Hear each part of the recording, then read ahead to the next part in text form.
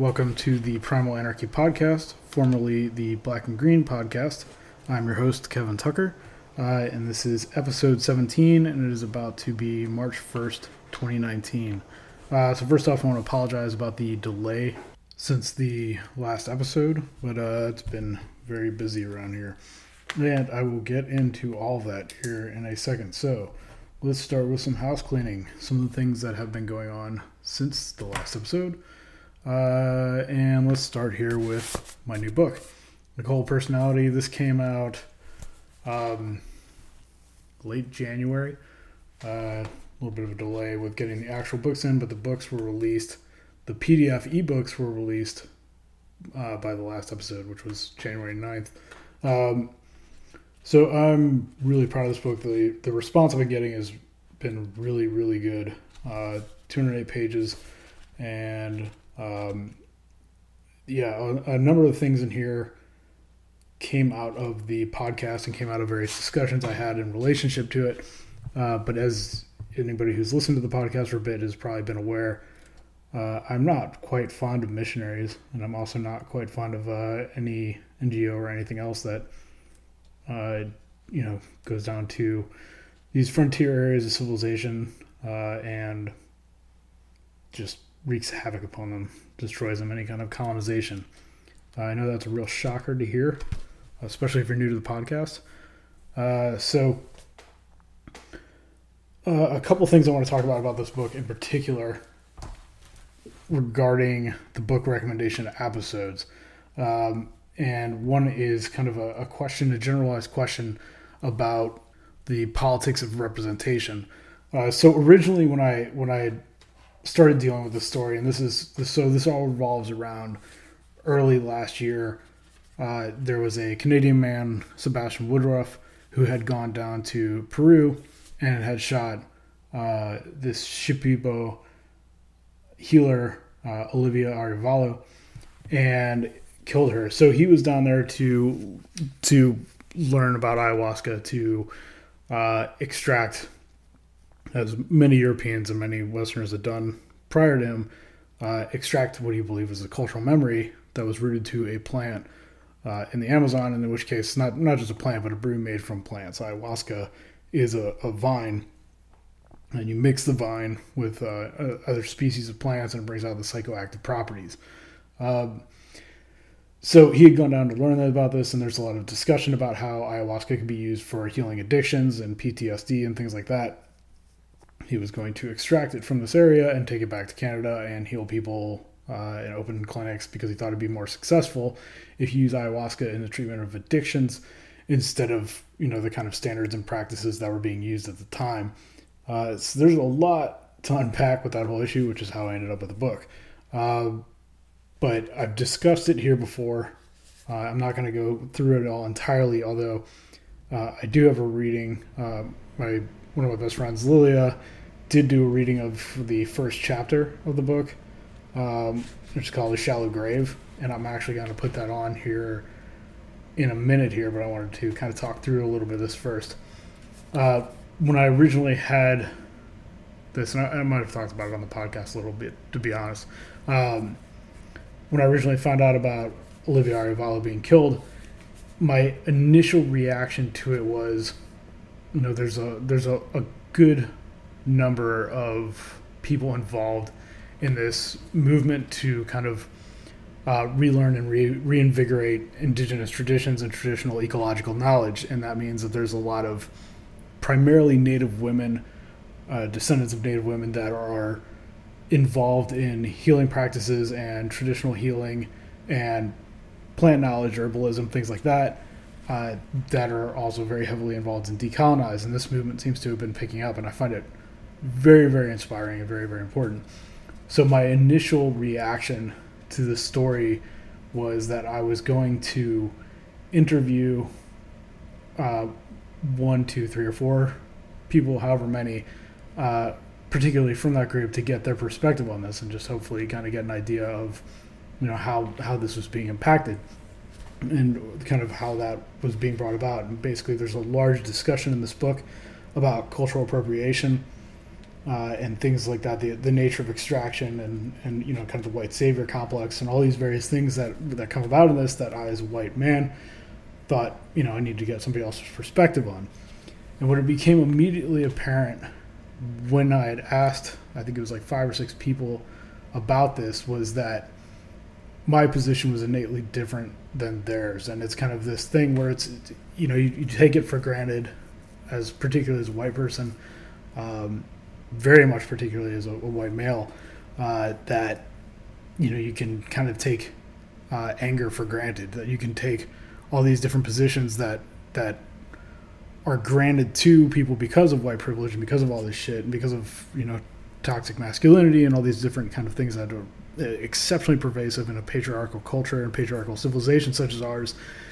And it's easy to take those things for granted. And the kind of response I got was almost just like, I felt bad. I felt guilty about even asking some of these people. And it was kind of not taking into account and wanting to promote this voice and promote these perspectives, not taking into account the fact that it's just the very act of asking was triggering people and was bringing up a lot of shit that it's kind of like, why do we have to keep saying this? Which is also kind of a theme that's been coming up throughout the Wild Resistance Journal and a number of these things, these interviews I've done lately, and other people I've talked to. It's like there's not a lot that's new here, and in some degrees you want to believe that people are more willing to listen and that decolonization has been taken more seriously, that even very basic things about the nature of sexual assault and the nature of patriarchy and exclusionism is being taken more seriously than it had been, perhaps. And it in some ways it is, in some ways it isn't. I know I've gone on about it before.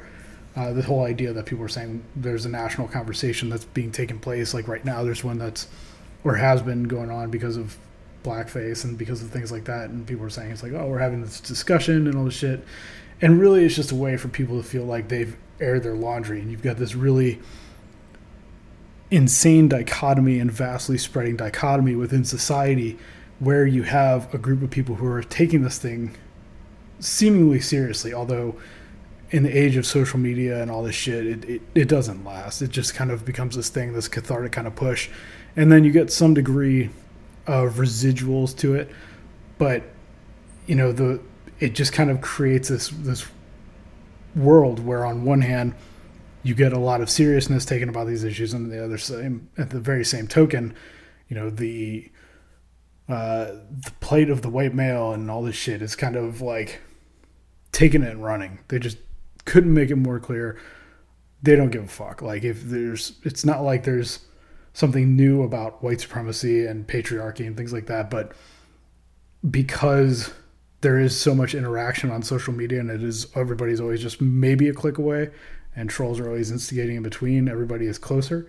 It becomes a little more apparent how much of a split there can be in reality and the way that reality is perceived between these two camps and the basic entitlement that comes with white supremacy and patriarchy and just basic hierarchy in any regard. But there's kind of fuck all being done about it, and no chance for accountability, especially not within civilization and within all these systems.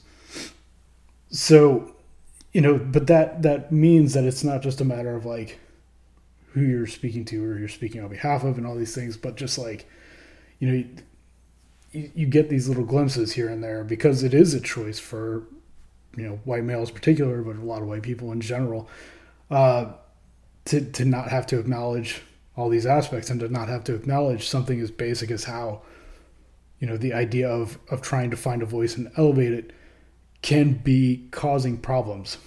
So it changed a bit about my perspective with how to tell the story, and I'm making it very clear, and I say repeated throughout the book, that I want this to be Arivalo's story. I'm a lot closer, though, to Woodruff in terms of who he is and this position he came from in the society and going down there to extract ayahuasca. And there's things about why he had done what he had done and the narratives that are being spun around him that go back to, this entire kind of white savior civilization coming to save the day complex, this religious complex, that goes back to the origins of conquest and really the origins of domestication and the origins of agriculture and the origins of civilization. It becomes the embodiment of all these different processes and all this, every aspect of domestication is this basic story, this basic narrative. He meant well. Like, it might be ugly. It might not have happened how you expected it to, but hey, he meant well. He was here to help. That is the entire story of civilization. So within this one interaction between Sebastian Woodruff and Olivia Arevalo, you had that entire story. So my point with all this wasn't, it's not to try and present, because I do think a lot about this, and it's going to come through even with the recommendations and with all the work in general. Being very cognizant about what the voice is and how the entire argument is being presented. I'm not trying to present Olivia Arevalo's perspective. I'm trying to understand it, and I'm trying to understand how she related to Shipibo culture and Amazonian history and the history of civilization in general. And that's a different story that I can tell, and I'm not trying to Columbus her story. And at the same time, I'm not here to give credit to Woodruff. I'm not here to apologize for him. There's a difference between upholding the heritage of and upholding all the aspects of the civilization that I'm a part of, that Woodruff was a part of, that Arevalo was being impacted by and had taken part within. But it is my place to confront that reality, because that's the nature of a globalized world, is that, myself, Arevalo, Woodruff, 3 different countries on 2 different continents, and yet there's still this connection and still the tie that's going to be between them, all of them. In this case, it comes down to all the different things that are, all the different aspects of superfoods and whatever else has been extracted from the Amazon, down to, people trying to say that ayahuasca is going to help with rewilding and it's going to help people get through civilization and have all these psychological breakthroughs and things like that. This kind of bullshit that, there's a deep history to, and because we can be confronted by, as a consumer choice, we have an obligation to really understand how it got to be that way and how it got to land in front of us. So for me, I want to elevate other voices, and I see that as my job as an editor with Wild Resistance and even with Species Trader, with this Black and Green Review. I try to help elevate voices, but at the same time, it's important to me to know my place in this entire story. And that's why, some of the recommendations I give and some of the way I approach things is going to be innately different. It's not my position, it's not my place to try and speak for somebody else. It's just my place to try and make sure that all of these aspects and all the realities behind these things are in people's faces all the time. And I can just tell the story without having to say, hey, this is how it impacted me or whatever. I mean, I don't matter. I don't matter in the story. I'm not the story. I'm just telling the story, and it's a matter of being cognizant about the narration and things like that. So that said, I'm proud of this book. I do feel like I need to kind of address that politics of representation. I had some people, very few, not many, kind of complaining and saying that there was my book recommendations tend to err towards white men. I could go on about that, and it's I'm not going to deny it. I'm not going to say that there's not a lot of white men who come up on these lists and things like that. And one was I haven't finished with the book recommendations. That was just part 1.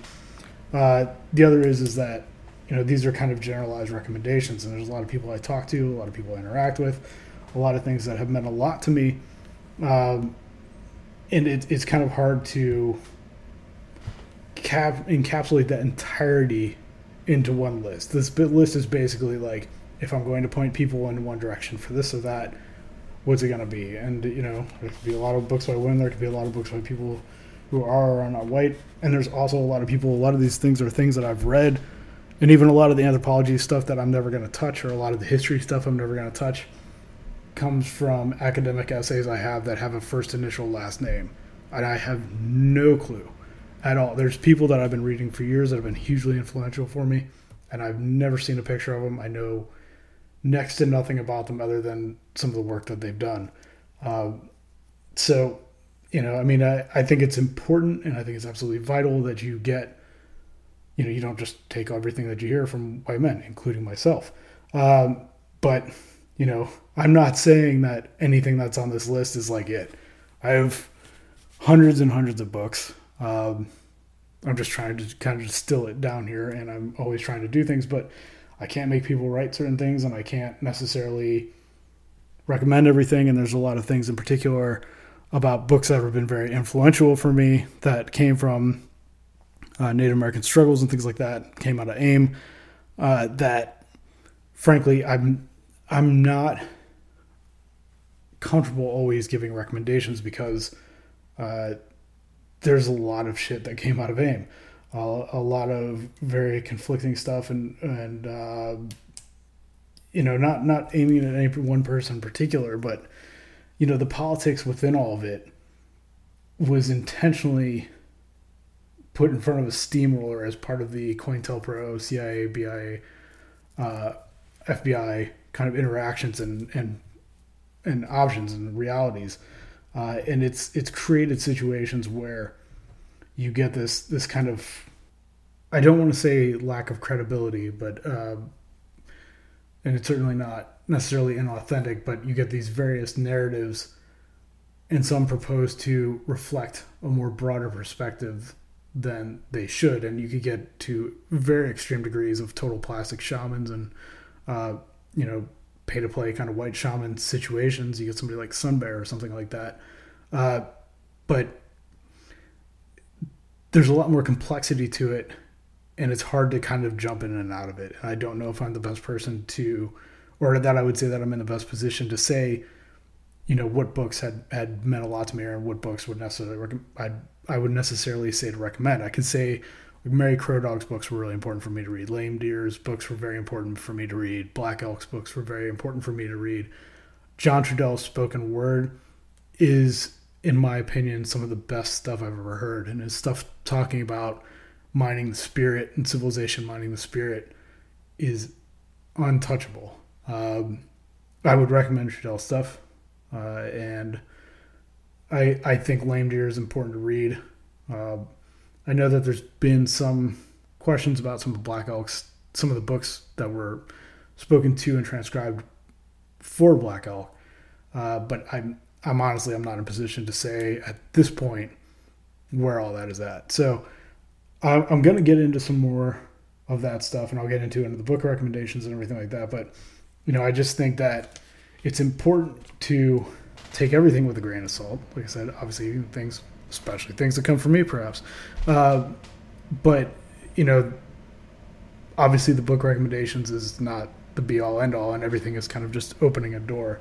And that's what I hope to do with my writing. That's what I hope to do with this podcast, is to do as much as I can, and also never to try and reflect necessarily where, or to speak on behalf of other people. But just to not make myself the argument, which I should say is a big reason why Derrick Jensen's books are not on this list. And I've gone off about Derrick for a long time now. I haven't done it a whole lot on the podcast, but you can see that kind of predatory cultish behavior in a lot of his stuff. So people have asked me, and I've been asked in response to the first one, whether or not I would recommend any of Derrick's earlier books, and the answer is no. He's always made himself the subject, and that's why it was so easy for him to go in the kind of insane direction he has, where he got to the point where he wrote this insane book about dreams, started calling himself Tecumseh, started talking about fucking trees. And I'm not kidding. These are things he's actually said and everything. And he had a book where he talked about taking a shit in his backyard so his dogs could eat it, and but it goes back to language, older and word, and culture make believe. As far as him saying his chickens would stick their heads out on the chopping block. It's just bullshit. It's just kind of fantastical bullshit, and there's a very long legacy of this kind of thing, and him trying to pull my Indian friend kind of shit. It's all just to steal the narrative and steal the story and make it about himself, which is why you can read his books and feel very cathartic. It's a ruse. It's all meant to be kind of theatrical, and he could say very harsh things. He could say very brutal things about civilization within it, but it's all kind of couched within this context. I'm not going to go on about it at length. Just kind of like an example of, for me, what not to do in terms of my own writing and in terms of what I'm looking for in books. So if anybody ever says, hey, but I think that Endgame, I think that Culture Make Believe and that Language Older Than Words were great books, they're drop them. Shellis Glendenning's My Name is Shellis and I'm a Recovery from Western Civilization is an infinitely better book than everything that Derek has ever written. And in terms of everything that he had gone after and everything he had tried to cover, I feel she covered that better.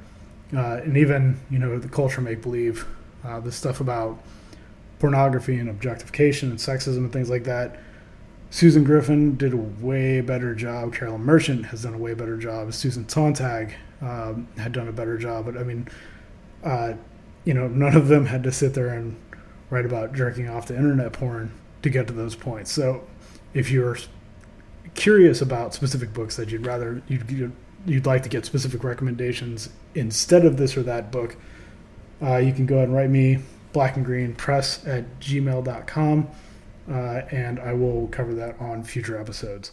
And we will see if I get through all the recommendations this time or not, but I will try. And if you're looking for anything else that I haven't covered yet, you can go ahead and email me and ask about that as well. And there's also a form on the website. I think primalanarchy.org, kevintucker.org, and wildresistance.org all have contact forms that you can fill out. So if you want to make it anonymous and you want to be one of these people who occasionally sends me really bad werewolf poetry that's supposed to be a slam, go ahead. I don't care. It's that easy. I can respond to it or not. It's that simple. So anyways, that's a very long preface to get back to what I mentioned earlier, which is the first chapter of Cult of Personality, which is my new book. You can get it at blackandgreenreview.org.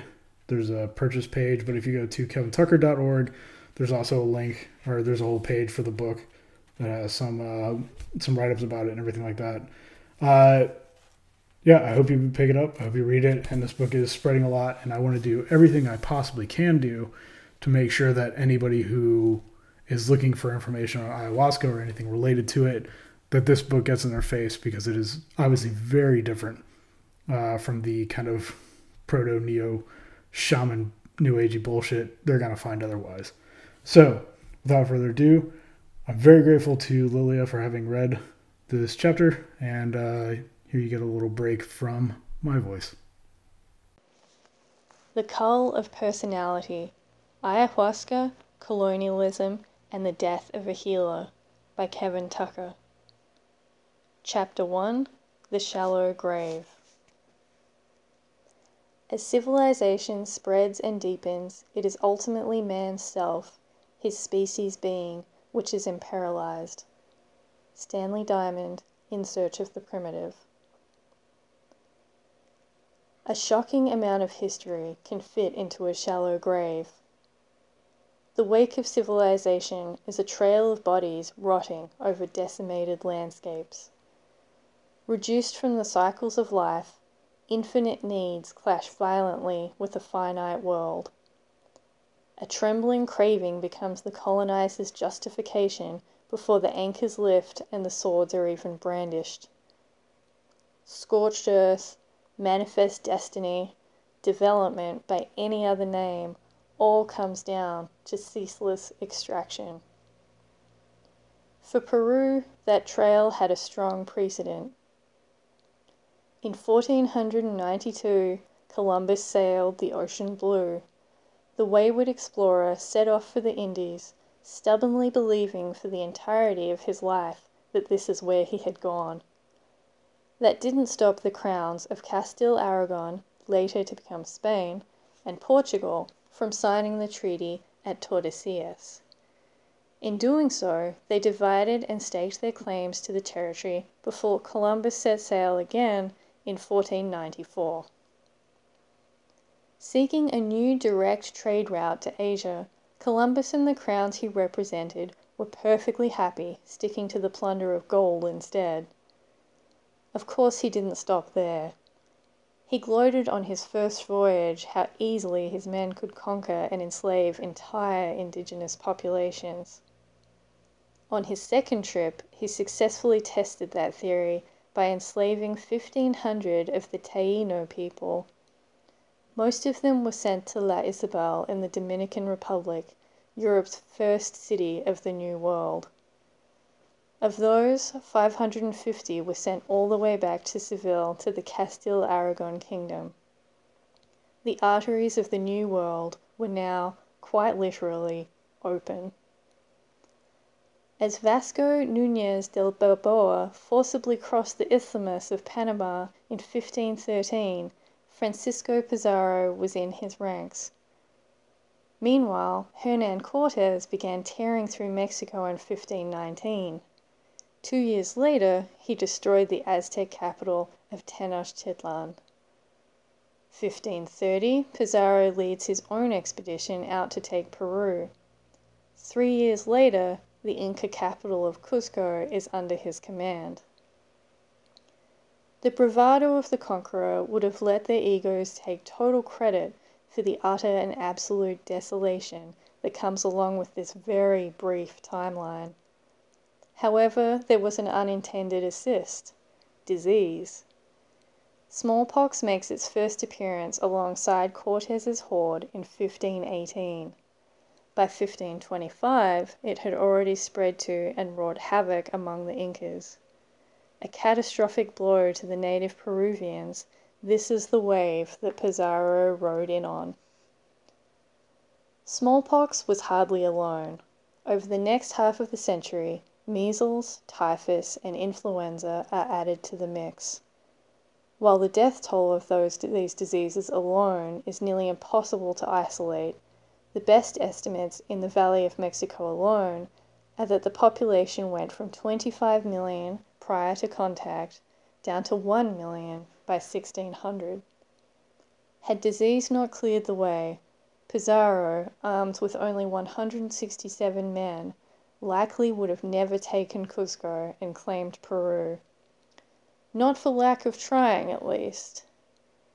Bartolomé de las Casas spoke of Pizarro and his men like all of the other colonizers of the time, perverse butchers. They used dogs to rip people apart as they burned down houses and settlements. They tore babies from their mothers' breasts to see how far they could throw them. Las Casas, however, was more concerned with what he seemed to believe was the more demented tactic of Pizarro. After having extracted all of the gold and silver, after having enslaved and forced the servitude of the Peruvians, when he felt like they had nothing left to give him, he would hold a small ritual and proclaim the enslaved as subjects of the crown and that they were now under its protection. With this proclamation, he could act as though all of the domination, torture, enslavement, and decimation had occurred outside of the realm of the Spanish crown. In this act, he was able to completely wash his hands of it all. We become numb to all of this. Even in Las Casas' accounts, there's almost a biblical sense of lethargic passivity. Massive and grotesque displays of inhumane cruelty almost feel normal. Just like an act of a jealous and vengeful God, the very same God that both Las Casas and Pizarro felt that they were acting on behalf of. Hundreds of years later, it becomes almost passé to speak of the colonization of the Americas. We're even less likely to look to the entirety of the Southern Hemisphere as it was taken by a collection of desperate and hungry European empires beginning around 1400. It becomes even more cumbersome to point towards the militant expansion of farmers and herders for thousands of years prior out of the Middle East and parts of Asia. There's enough implicit Western chauvinism to cover for the expanding mound-building nation-states of Utayo-Aztecans and their progeny occurring in the Americas at that same time. The conquered Maya and Inca were well versed enough in conquest that if disease were removed from the equation, it's doubtful that European invaders would have had the numbers or the technology to claim the New World as their own. We remove ourselves from all of this because we consider it history. We speak of colonization in the past tense. In hindsight, it all becomes an event. We get a start date and an end point. We mark it with landmarks and fill museums. Statues posthumously give murderers another pedestal to stand upon. A butcher like Pizarro becomes the iconic colonizer. Loved or hated, he becomes a period piece of sorts, a symbol. In this, history grants us the permission to reenact the one thing that seemed to truly catch Las Casas off guard, the ability of Pizarro to wash his hands of his own actions.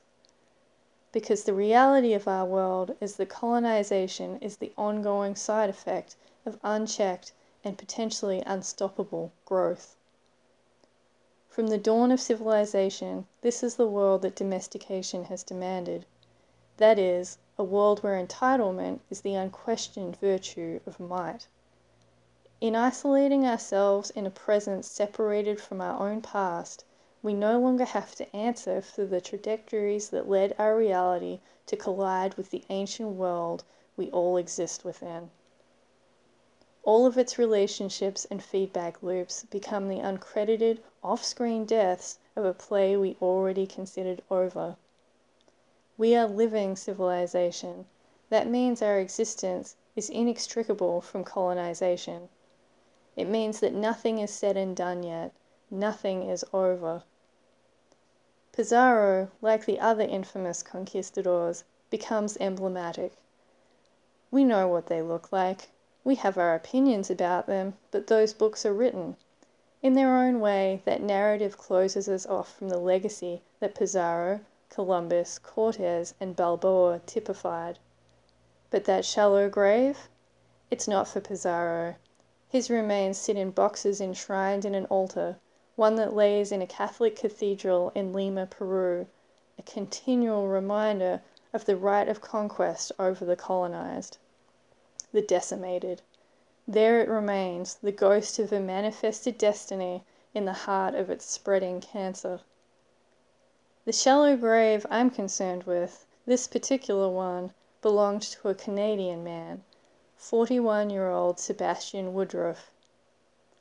Separated by roughly 450 miles and 477 years, it is no less a reminder of the reality of colonization than the entombed and displayed remains of Pizarro. And I got a couple more things I want to cover quickly before we get into the book recommendations. Was formerly Black and Green Review is now Wild Resistance. It's our annual journal from Black and Green Press. And the newest issue, number 6, which is the first issue of Wild Resistance, which is a byline to Journal of Primal Anarchy,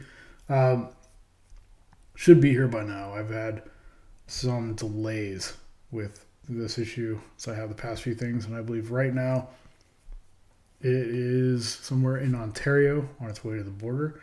So they should be here. They should have been here already. They should be here any day now, and I will start shipping them out. It should be next week. This issue is 210 pages, and it covers a lot of topics in the essays. I've talked a little bit in here on, I believe, the last episode, maybe the one before, or somewhere around there, about the discussion around anarcho-primitivism versus primal anarchy. I have put that essay to the captives up at wildresistance.org. My opening editorial is also up there. I get into it a bit about John Chow, who is a missionary who was killed by the voluntarily isolated hunter-gatherers, the Sentinelese, on North Sentinel Island in the Andaman Islands off of India. And I know I've talked a bit as well on the last episode, but I just have to reiterate. I have interviews with Sita Venkateshwar and Madhusri Mukherjee in this issue, and both of them have books that I brought up in the last round. Madhusri's Land of the Naked People and Sita's Development and Ethnocide. Both are fantastic books. Absolutely fantastic books. And the interviews with them are awesome. And then we have the interview with Luis Felipe Hernandez Torres Espinoza in number 6, which is kind of like a nice little block on covering voluntarily isolated indigenous societies. In that case, he's talking about the Mashco Piro.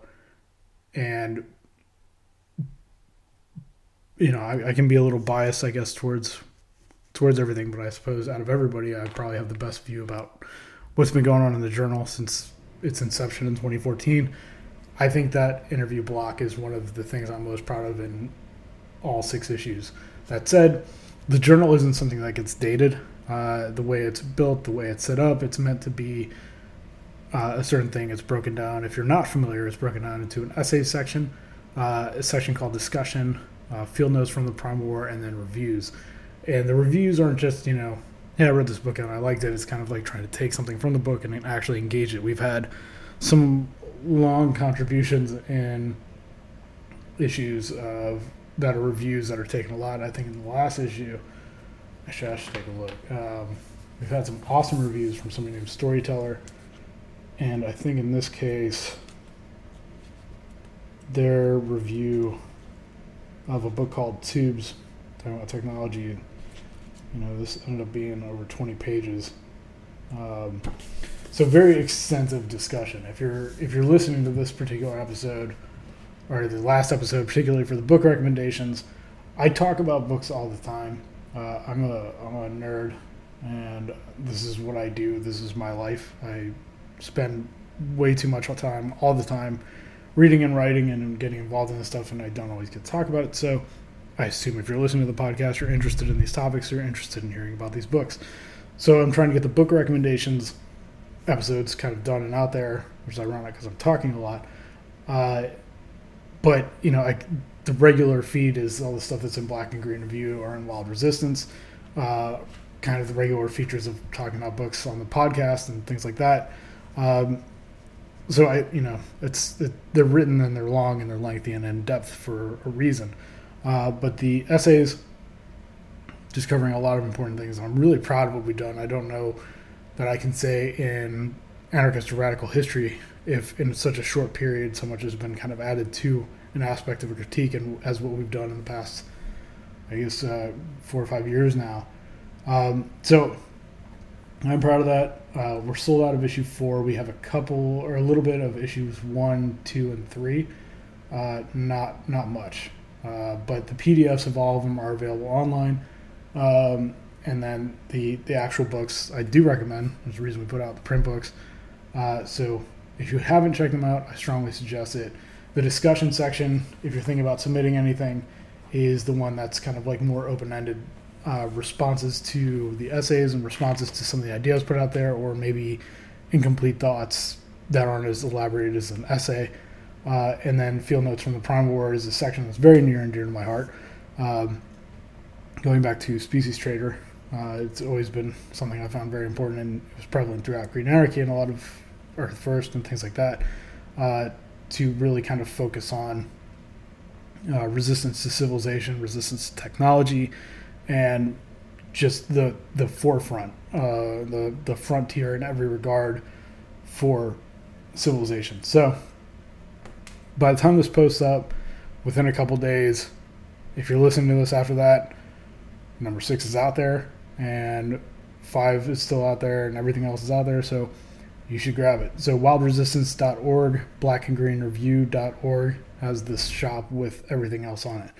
And again, the PDFs and ebooks are on there. There is a little bit of a price increase for this issue. The price of paper, because print is taking a pretty big hit for a while now, has gone up, I think, 3 or 4 times over the last year. But whatever it was that happened with the tariffs and trade shit and everything like that, it jacked the cost of logistics way up. So the cost of doing books got a lot more expensive, primarily in this regard for logistics alone. So to people who think that Black and Green Review and myself are making money, I'm incurring a pretty extraordinary debt. So I can assure you, nobody is getting rich off of this besides logistics companies, I suppose, if anybody. If you buy them off Amazon, they make their money, that's for sure. That's not the best way to buy them, although I do greatly appreciate when people put reviews on there. Buy them direct from us, buy them from a distro. If there's a bookstore you like, ask them to carry it. Whatever we can do to get them out there further and wider, that's what's important, and that's why they're priced the way that they are, is to try and get it out as economically as we can without just demolishing everything in the process. So that's out there. I'm excited about it. I'm very happy. The number 7 deadline is roughly September 1st of this year, and this issue is focusing on anti-civilization and decolonization. So this is one that I think is long overdue. I'm really looking forward to it, and we're already seeing a lot of very exciting things. And if you want to send something in, if you want to discuss about something that you're working on, or you have somebody that you'd like to interview or something you'd like to see, you can email blackandgreenpress@gmail.com, or go to wildresistance.org, and there's information about the submission processes and stuff like that. There's some contact information in the forums and things like that as well. One last thing here. I am currently working on the edits for the second edition of my 2010 collection of essays for Wildness and Anarchy. I've gotten really good responses to that. When the book will come out, I'm not sure yet. Black and Green's got to clear out some serious debt before then. I probably will do some kind of fundraiser for it. I'm not sure what that looks like yet. Right now I've got Patreon, there's PayPal, and Venmo too, for getting regular donations or getting one-time donations. Of 4 or 5 years ago, running an Indiegogo campaign or something like that helped a lot. I don't know if that's what I want to do. I'm totally open to suggestions, but there's got to be some kind of way to raise the funds for that printing of that book before it gets printed. I will release the ebook sooner than later, but I am taking some things out of this edition, and I'm doing some much needed editing on some of this stuff, and then adding in a number of other things, both published and unpublished, to it. So it's going to be a much more extensive book. I'm in the process of that. I'm nearly done with the editing of the current material, and then going through everything else. I have the introduction. So there's a chance I'd like to see that the second edition will be done within 2 to 4 weeks, so I can get back to working on Gods and Country. It will be a much better book, I can tell you that much. And I've been very hard on myself as far as the editing of the first edition. There were some significant mistakes, some silly mistakes, but you got to remember too that some of the stuff that goes in this is from 2000 on, so particularly 2000, 2001, 2002. So the first few issues of Species Trader, just to give an idea of why it looked like none of it was being really proofread or anything. The first few issues were on 3.5-inch hard disks, and I think number 1 and 2 there was like 20 of them per issue. So going back and forth through everything to find little things was kind of a pain in the ass, and then things that did get changed in the issue didn't necessarily get changed on the original files. And why it wasn't edited better in 2010, I have no good excuse. You get smarter with age. That's all I can say. But I think it's a good book in terms of 101, in terms of covering a lot of things. Some of the stuff that will go in the second edition adds a lot more depth to what I was doing and what I was talking about. And it's pieces from my book, Catalyst, The Birth and Death of Civilization, which I started working on in 2002, and I didn't end up ever finishing it. The narrative in general started to shift around 2004, 2005, not with my writing, but in terms of the general society's understanding of things like climate change, which is ironic to even say right now because it's going backwards. But at the time, Jared Diamond was pushing collapse out there. So the original idea was the origins of hierarchy, the origins of power, and hunter-gatherer life and domestication was kind of the backdrop to make this argument for the realities of climate change and collapse. And very quickly that started to shift. So it just kind of got sidetracked. But I was doing a lot of talks at the time, and I was putting this kind of information out in a lot of ways. There's an essay in there, one of the first ones, called The Forest Beyond the Field, which was also in Species Trader number 4 from 2005, which was more of a polemic overview of the consequences of domestication, going from nomadic hunter-gatherers down to agrarian produce states. And it was meant to be kind of a backdrop for the material I was getting into in Catalyst, which is much more in depth and has a lot more documentation, which is also the same kind of stuff I brought out in much more elaborate ways in my book that came out last year, which is Gathered Remains, the essays of which have been in Black and Green Review and then some other places as well, but also in The Cult of Personality, and of course the book I've been working on, which is Of Gods and Country. So there's a long lineage to it, and I think this adds a lot more beef to it, but it still has, I don't know how to put this, a sense to it that I think that, you know, the 101 kind of stuff, an introductory aspect of it is still in place. It's not the book I would write right now, but it was the book I had written, and a book that has meaning for other people. So it's been highly requested. The book's been sold out for a while. And I'm frankly going through and doing all these edits. I'm pretty glad that I feel like I get to start from zero a little bit. But yeah, that should be out, and I'll have more information on that coming up. So to get back into the book recommendations, first off, I just want to mention, give it a shout out, because this book is going to be coming out, I believe, in like a week or two. I think March 8th is what I want to say. But Greg Grandin is a historian. I've used a number of his books in both Of Gods and Country and Cult of Personality. So Empire and Necessity, Fordlandia, and which Fordlandia I think was like a Pulitzer Prize finalist, and Empire of Necessity. He's written some really good books focusing on Latin American history and colonization. His new book, The End of the Myth, From the Frontier to the Border Wall and the Mind of America. I'm either going to have a review for it in Wild Resistance number 7 or hopefully an interview with him. And if I do an interview with him as an audio file, then I will probably end up sharing some of it on the podcast.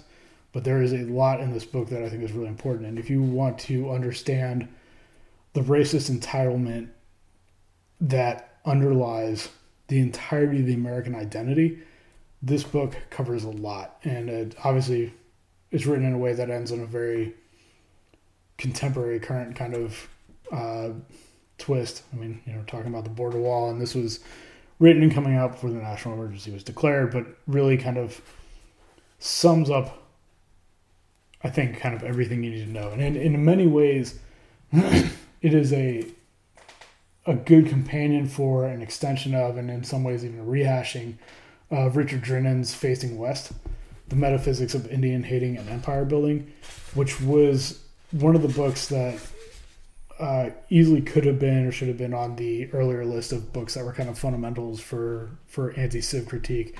And Drinnan's book came out in 1980 and 1990. It's really good for understanding kind of like the frontier ideologies and also, you know, the fragility of empire. So in terms of End of the Myth, I think it's important because it goes well with Cult of Personality, in my opinion, and kind of the idea of Cult of Personality and Of Gods and Country. So focusing on the ways in which the frontier is ever expanding in those books, and in Grandin's book, it's talking about how the frontier and the idea of the frontier and the idea of always having a place to go and an idea of being able to kind of displace constantly the anger and outrage of a bunch of pissy, fragile white men has always been the foundation of America. And that first comes along in the colonization, that comes along in westward expansion, that comes along in the displacement of indigenous societies and the complete genocide of indigenous societies, and then is further moved down into throughout Latin America and throughout the rest of the world, as the nature of colonization was really just like what made America tick, what made America work, was just having this idea that there was vast space. If you're comparing it to England, which is tiny by comparison.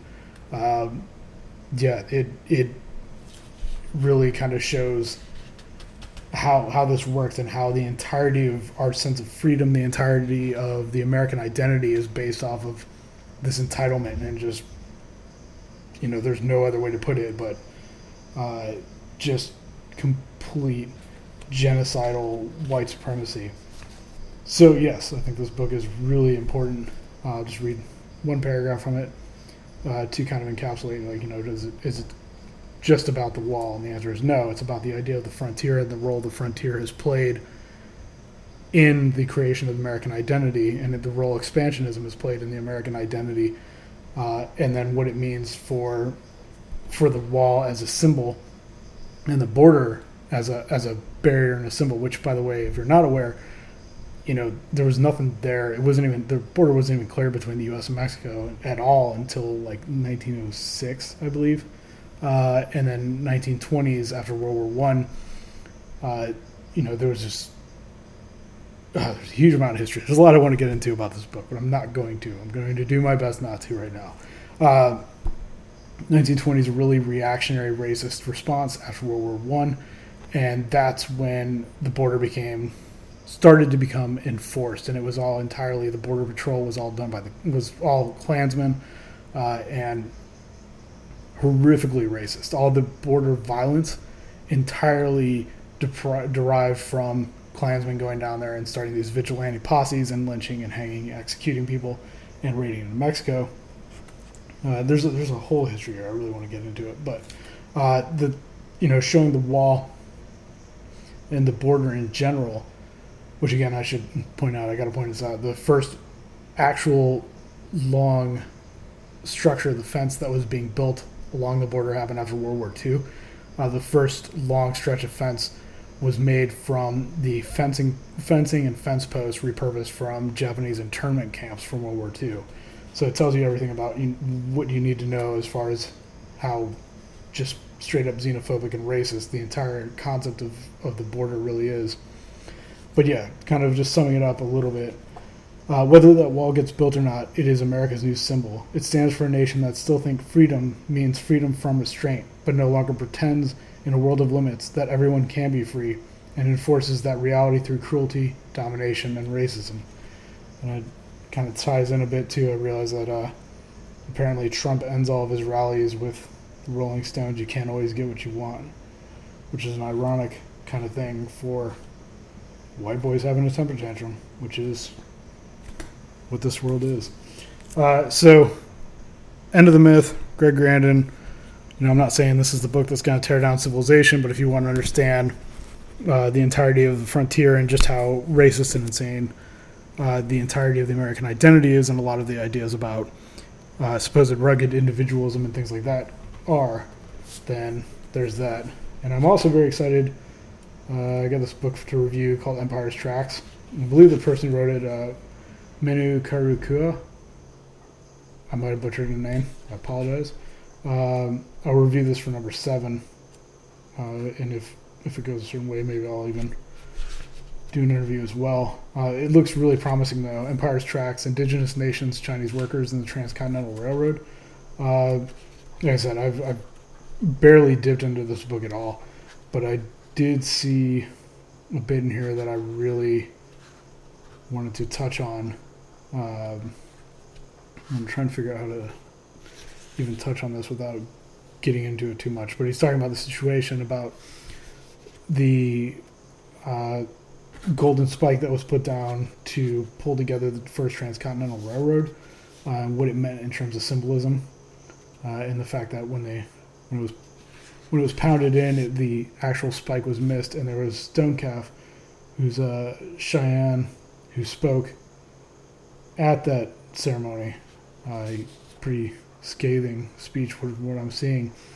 But Manu's take on it says, against that failure of not hitting that spike, Stonecalf spoke to the collective lie, a mythology of the United States as a nation and not an empire. And that should sum up, if you're familiar with anything about me, my excitement about that book and the entire take on it. The idea, the notion of kind of hegemonic control and the idea that there's this falsehood of nationalism that's created to make it seem like, hey, we're all in it together, all of our voices matter, which is, of course, always 100% a way to suppress other people's voices, predominantly indigenous people, and everybody else that has been enslaved and kind of drawn into the colonial and awful reality of civilization.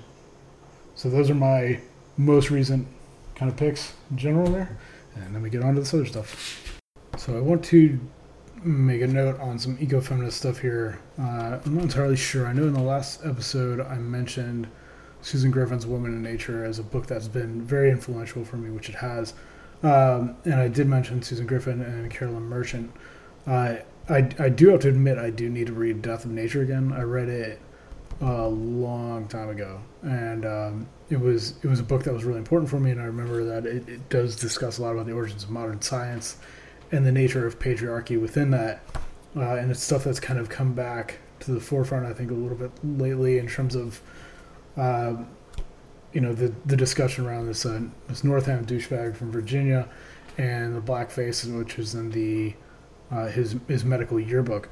So I ended up actually going through some of the medical yearbooks from the 60s, and holy shit, I mean they're crazy. It's I think that you should definitely check some of these things out. I mean, not only did yearbooks at the time have a lot of just overt racism, but the entire nature of what the medical school yearbooks were is probably outside of the realm of what I think anybody would have known or experienced at all, or would have any idea of. And it's I'm not even sure what it is.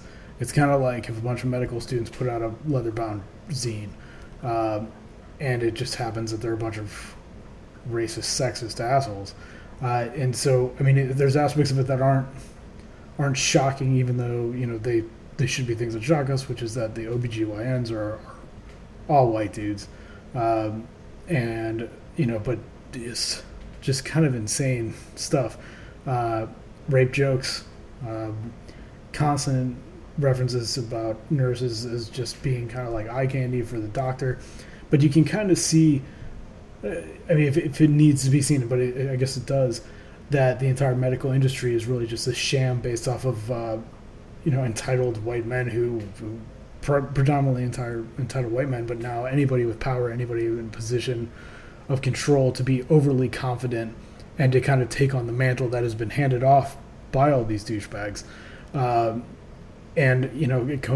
back to the Enlightenment and going back to, witch burners and things like that, who had just seen any method of healing outside of the learned men as the devil, or as any kind of detraction from civilized power, which in a way, I suppose it is.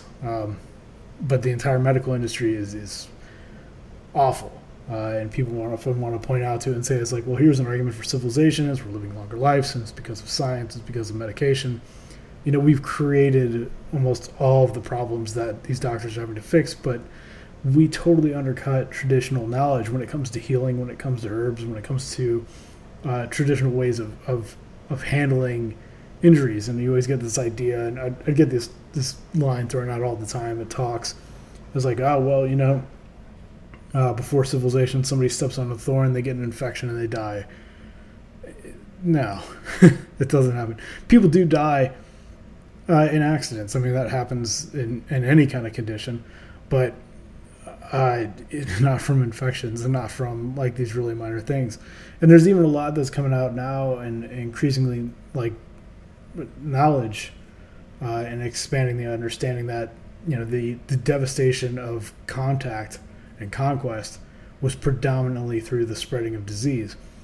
But there's more being put out there, and I think Paul Kelton is one of the people who's been doing a lot of work on this, talking about how you couldn't have had that level of disease take over and that spread of pathogens without the complete disruption that was happening at the very same time, targeting traditional knowledge, targeting healers, targeting shamans, and to specifically wipe out that knowledge, but also having these wars of contact and the introduction of steel tools and the introduction of firearms and things like that could cause this otherworldly level of absolute devastation and could take out huge ecosystems. And we've seen there's a recent report in the Guardian that was talking about the mini ice age, which Brian Fagan had talked about. I don't think he necessarily had this as the causation of it. He had written some books about the little ice age that happens right around the time of the colonization, the original conquest of the Americas.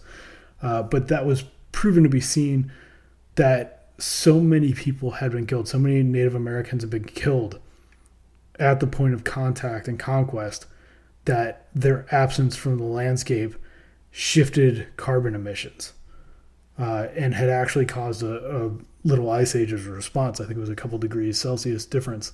That's insane. It's crazy. And I mentioned on the last episode James Bridle's new book, New Dark Age. He talks about how the date for the Anthropocene should be 1492. And even without having this kind of report or having this kind of statement, I mean, that's another thing to bolster that. But it seems that the first major carbon impact caused by human activity was the domestication of rice, and particularly through rice paddies. So, if you want to talk about the origins of the Anthropocene, maybe that should be the starting point. But particularly, yes, I mean, the point at which this global colonization really started to just infest the southern hemisphere, which it had happened before. And I mean, Egypt had been down in the Congo and had gone after pygmies for slave raids, over 1,000 years ago. There's definitely precedent for this stuff, but it was the steam power, it was the steel tools, it was all these other things, and this inexplicable pathology that caused this group of people that had to have been just miserable and just seemingly without any kind of depth or floor in terms of their depravity, that just did not care, went after everything. So I actually looked it up too in relation to this. I mean, the average life expectancy in the early colonies, particularly in Virginia, even up to the 1700s, was 25 years of age, and the average lifespan at 1900 was 25, I believe. Actually, I talked about this with Nora in the interview in number 5. 25 or 30, or I think it was 30. The hunter-gatherer lifespan is significantly longer than this, and all the numbers that kind of indicate that it was a lot shorter. There's a number of compounding reasons as far as where those lower numbers come from, and they primarily come from the fact that we don't get those numbers at all until there's an anthropologist there, or until there's a missionary there within these societies, which means that there's settlements, which means that there's been contact, which means that there's ongoing efforts to expand into these regions, and likely had been for 100 years prior to direct contact and recording of any kind of data. So that those kind of numbers, fucking assholes like Steven Pinker are gonna pull that kind of shit out all the time and say, it's like, well, here's the argument for civilization. We're living longer lives and better lives. It's like, well, you tilted the information to say that the average life expectancy during periods of active colonization is reflective of what a hunter-gatherer past would look like, and then point towards first world mortality rates in a globalized society or globalized civilization. I mean, it's just despicable kind of stuff. But the reality of it is that we found ways to artificially preserve life and to drag life out in many ways that are just straight up miserable. But so much is being done within the medical industry and within this systemic patientization of everybody to turn them into, a start to finish kind of case point for why you need medical intervention constantly.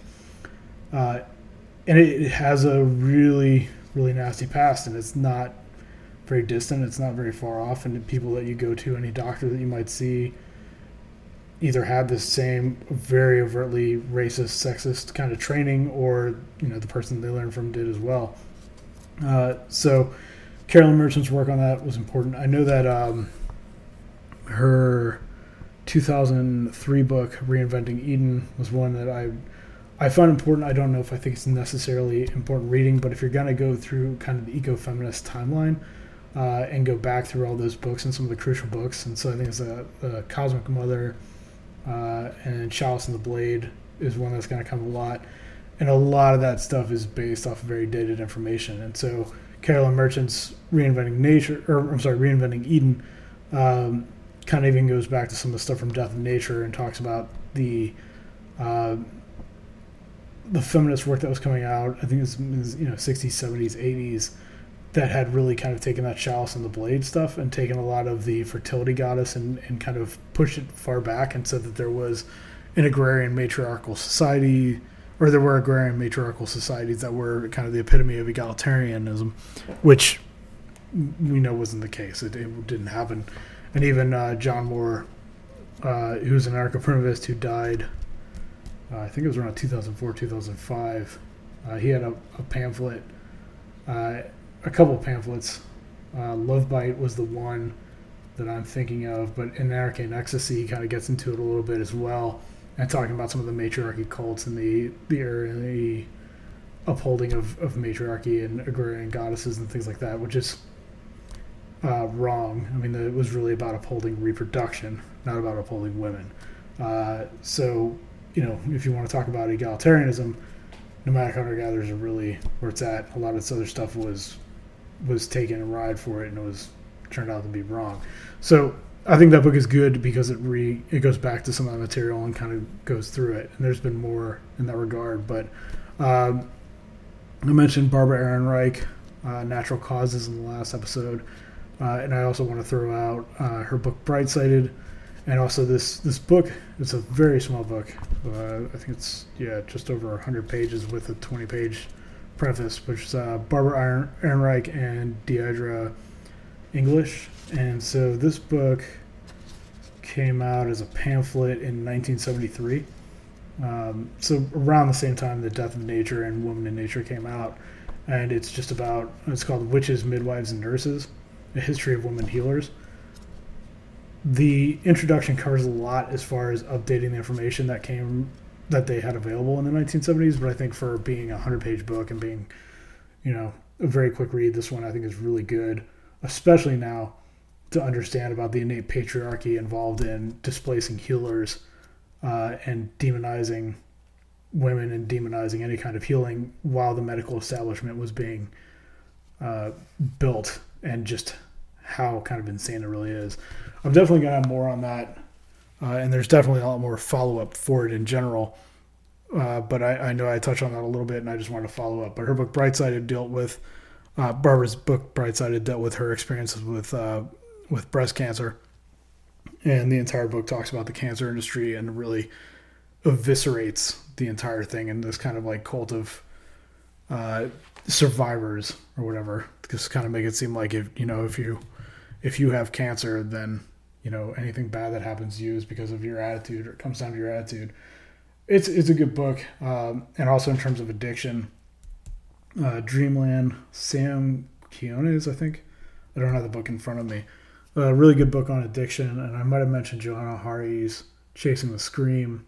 Both books that look at addiction and try and understand the nature of community and what it plays in combating addiction or in preventing it. So something that I get into in depth in the essays Hooked on a Feeling and Gathered Remains, my book Gathered Remains. Those books are really solid and I think important, so I just wanted to touch on those. So getting back to some people's requests, ayahuasca tourism. I got a recommendation for you. Cold Personality. There's a good book. Let's go to missionaries. So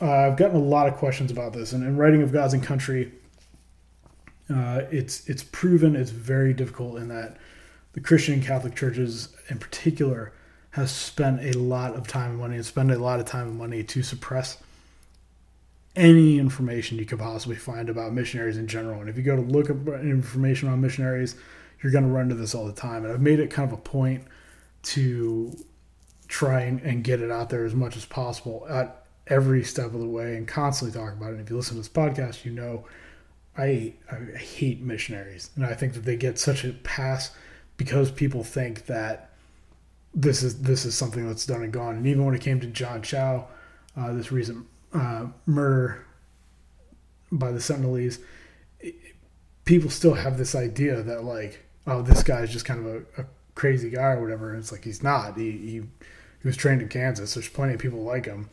And this isn't a historical thing at all. This is an ongoing issue. But books written about missionaries, Of Gods and Country is going to cover a lot of ground, and it's pulling together a lot because there is a huge history. And if you go through, particularly if you go through ethnographies, if you go through Native American histories, and it's impossible to read Native American biographies and autobiographies without running into missionaries and missionary schools and things like that. And there's a lot of recommendations that could come in that regard. And the residential programs and the 60 swoop and all these different things. Just a couple sitting here next to my desk. We got Resistance and Renewal, Surviving the Indian Residential School by Celia Haig Brown. Let's see. I thought I had another pile right there. I'll mention them in other places as well. Speaking My Truth is another one. Education for Extinction. A lot of stuff about the residential programs and the residential schools, and they're a huge issue and a huge part of this. I'll get back to that a little bit more. But in terms of books about missionaries in general, really very few, and I always hope that if you know a lot more, I hope to hear about them. Norman Lewis, The Missionaries God Against the Indians. So this book came out in 1988, but his original essay that kicked this off was, I believe, in the early 70s. It was a Sunday Times thing. And so this book actually, and the first, 1968, Genocide in Brazil, was printed in the Sunday Times in London. This is the book that kicked off Survival International, which is a group that, I'm always kind of nervous about kind of throwing my support behind anybody, particularly NGOs or anything relatively or remotely similar to them. So far, Survival remains a very solid group and one of the best in terms of information and news. They're significantly different than another group called Cultural Survival, which has produced some good material, but at the same time, I've gone to bat with them a number of times on this podcast. David Mayberry Lewis, who runs it, is kind of the epitome of the do-gooder liberal anthropologist, in trying to say that, like, we can offset the horrors of colonization by helping record indigenous languages and helping people get involved in the local economy. And so all the stuff I've talked about in terms of the Aceh genocide and in terms of the anthropologist Kim Hill being involved with Guayaki Brander Mate and setting up these plantations, and really just kind of an extension of the encomienda, colonial systems and just updating them for a very liberal sensibility. These people are all behind that. So I, by no stretch of the imagination, do I support any of those groups like Cultural Survival and groups like them that are trying to help modernize indigenous societies. But The Missionaries is part travelogue. Norman Lewis is a very famous writer. A number of his books kind of have this kind of travelogue-esque element to them. But he goes through and he's talking about these issues in South America and dealing with New Tribes Missions and Summer Institute of Linguistics. And it is just insane. And so you kind of go back and forth. There's these chapters that are talking about getting these places, and then just accounts after accounts of horror and torture and insanity. And it's a really good book. It's one of the few books that specifically kind of targets missionaries in general. And it's still in print, so that's good. I've got an older copy of it. Another one, David Stoll, Fishers and Men or Founders of Empire. the Wycliffe Bible translators in Latin America. So ironically, this book was actually put out by Cultural Survival and Zed Press. But it still has a lot in this book that's really good about missionaries and about understanding Wycliffe Bible translators and Summer Institute of Linguistics, which is one group, which is also the one of the largest missionary groups in the entire world. And they go out and they there's a whole history to it. I've talked about it a number of times on the podcast, and of course, a lot of Gods and Country deals with this matter. But that one is a little bit harder to find. And it's about the U.S. Evangelical Mission in the Third World. But it has a lot in it. It's a really good one. Is God an American? This book is a lot harder to find than the others. It's a relatively smaller book. It's an edited collection. An anthropological perspective on the missionary work of the Summer Institute of Linguistics. I'm probably going to butcher this name. Soren Havlkoff and Peter Abbe. This was another one that was from Survival International, and there's another group out there like Survival. It's called the International Work Group for Indigenous Affairs, IWGIA. They've put out a lot of pamphlets, and some of the older ones are really hard to find. They were one of the groups that some of those pamphlets really focus on missionaries. I have some, and you can find some online, but they're not easy to get, which is really unfortunate. But they still do put out a lot of material, and it's also usually online, PDFs, so you can find some really really good work through them as well. But yeah, this book is a bit harder to find. It's another one that's been a huge resource for me for Gods and Country. Yeah, and if you really want to understand SIL and Wycliffe and the dual nature of how they started, and basically even knowing that they're supposed to be doing God's work, but they had to disguise it as just being translators or whatever. It's pretty much the exact same thing that all the liberal NGOs were talking about. So this book's a bit of a beast. Thy Will Be Done, The Conquest of the Amazon. Gerard Colby and Charlotte Dennett. Nelson Rockefeller and the Evangelism in the Age of Oil. So this is like 950 pages. Real fun fact. I got a lot about. I think I've read bits of it, and I could be wrong. The opening chapter for Of Gods and Country, the cold open of it is talking about the Huaorani and in the 1950s, Nate Saint and four other missionaries. The missionary narrative is that they were martyred. They were killed by the Huaorani. They were speared in what was the most obvious of outcomes. And this was the event that really kicked off the post-World War II missionary fiasco that continues on till now. And that's part of the wave that John Chow is riding on. And by all means, John Chow, I believe that he's being upheld as kind of, the second coming of Nate Saint, as this martyr that was meant to ignite the missionaries in that evangelical press or push or whatever.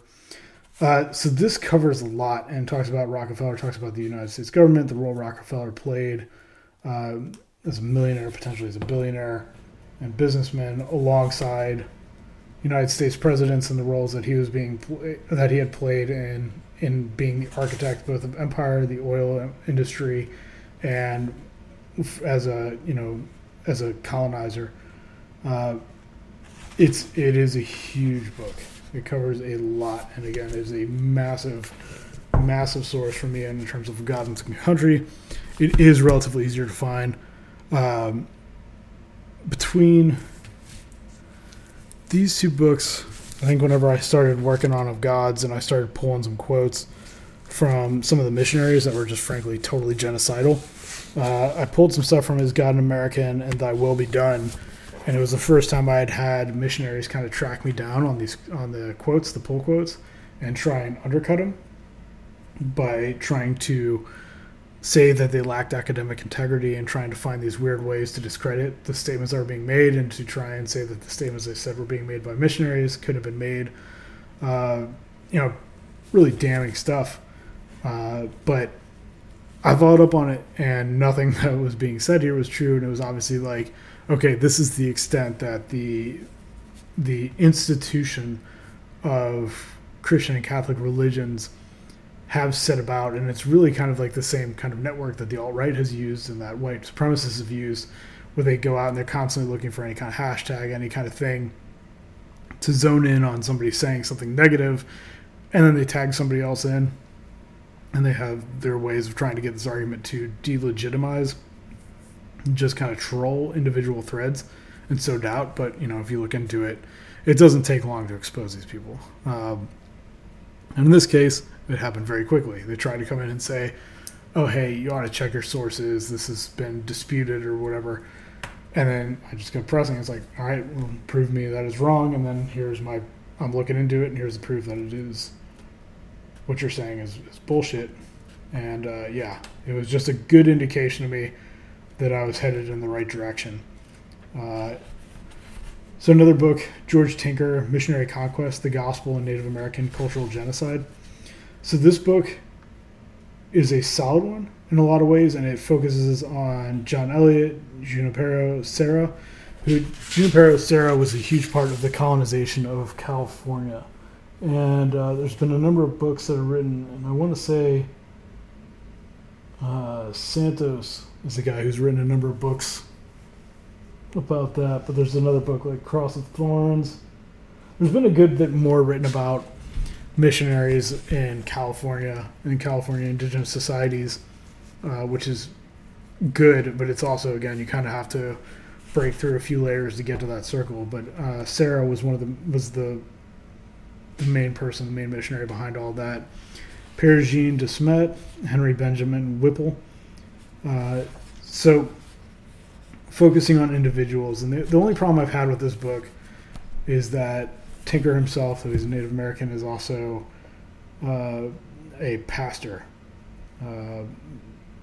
It's one of those things that I can be, it's very hard for me to be forgiving about. When people are soldiers, when people are involved in the church themselves, even though, you can be a Christian and say, hey, the excesses of others are wrong, and historically speaking, they were wrong, and historically the way they approached this was wrong, and think you're doing good and still, be kind of towing the line in different ways. But, he's not pulling punches in terms of the relationship between missionary work and colonization. It's just disappointing that he's himself Christian. I wouldn't say necessarily it's a huge influence on how the book is presented and how it's written, but it's just something that kind of comes up. But it's a quick book. I think this one, when you take out the endnotes and everything like that, it's 120 pages. It's a pretty quick one. And speaking of quick ones, we got Ward Churchill's "Kill the Indian, Save the Man: The Genocidal Impact of American Residential Schools." This is a really good one, and Ward's work is always very meticulous in terms of sourcing and in terms of how he approaches things. And this one is really good overview in terms of the residential school and industrial school programs.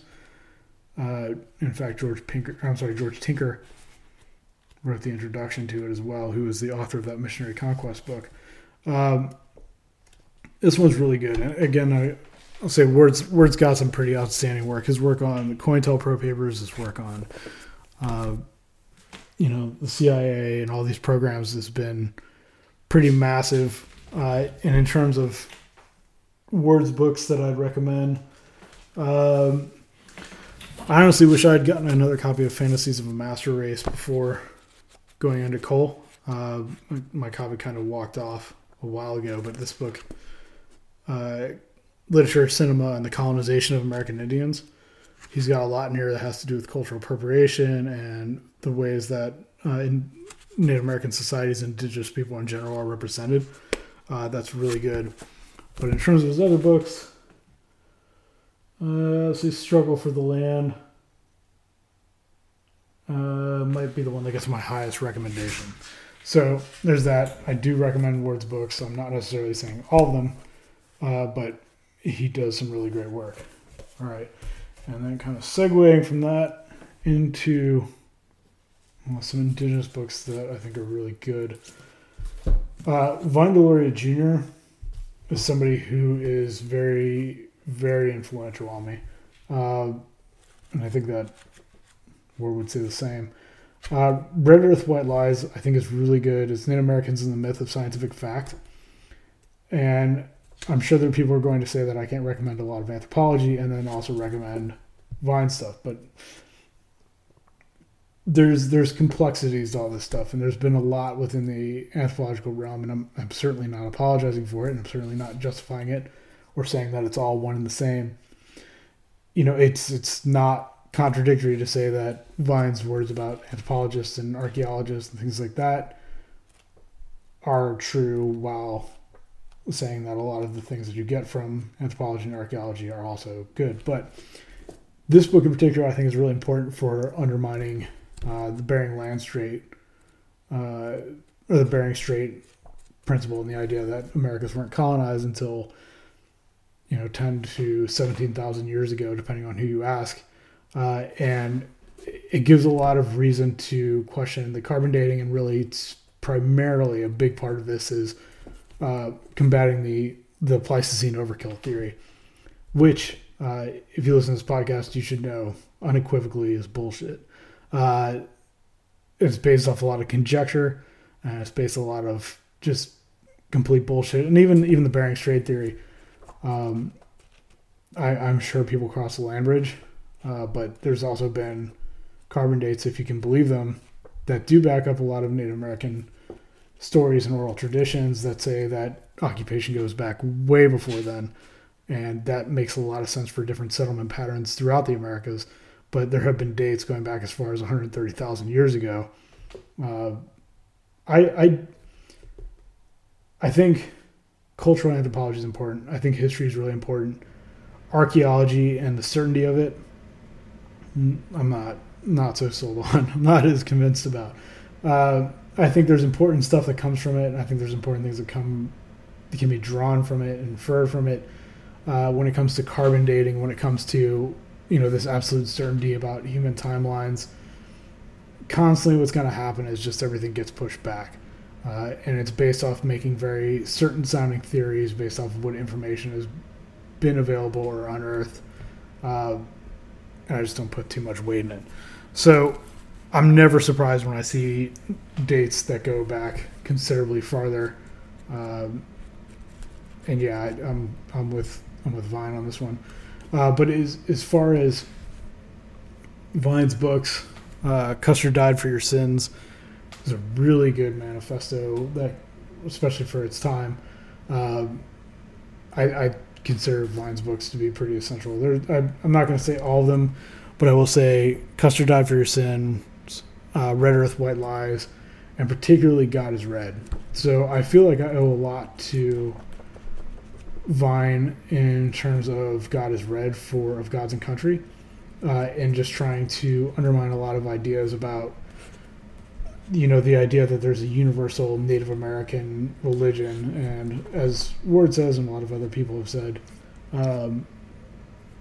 in terms of cultural appropriation and kind of this new agey faux identity, that there is a lot that has just been completely made up or fabricated or greatly exaggerated to create this really palatable consumer identity that makes you feel good about the fact that you're taking part in the suppression, repression, and ethnocide of cultures, while also flattening them into a cartoon character, which again comes back to Ward's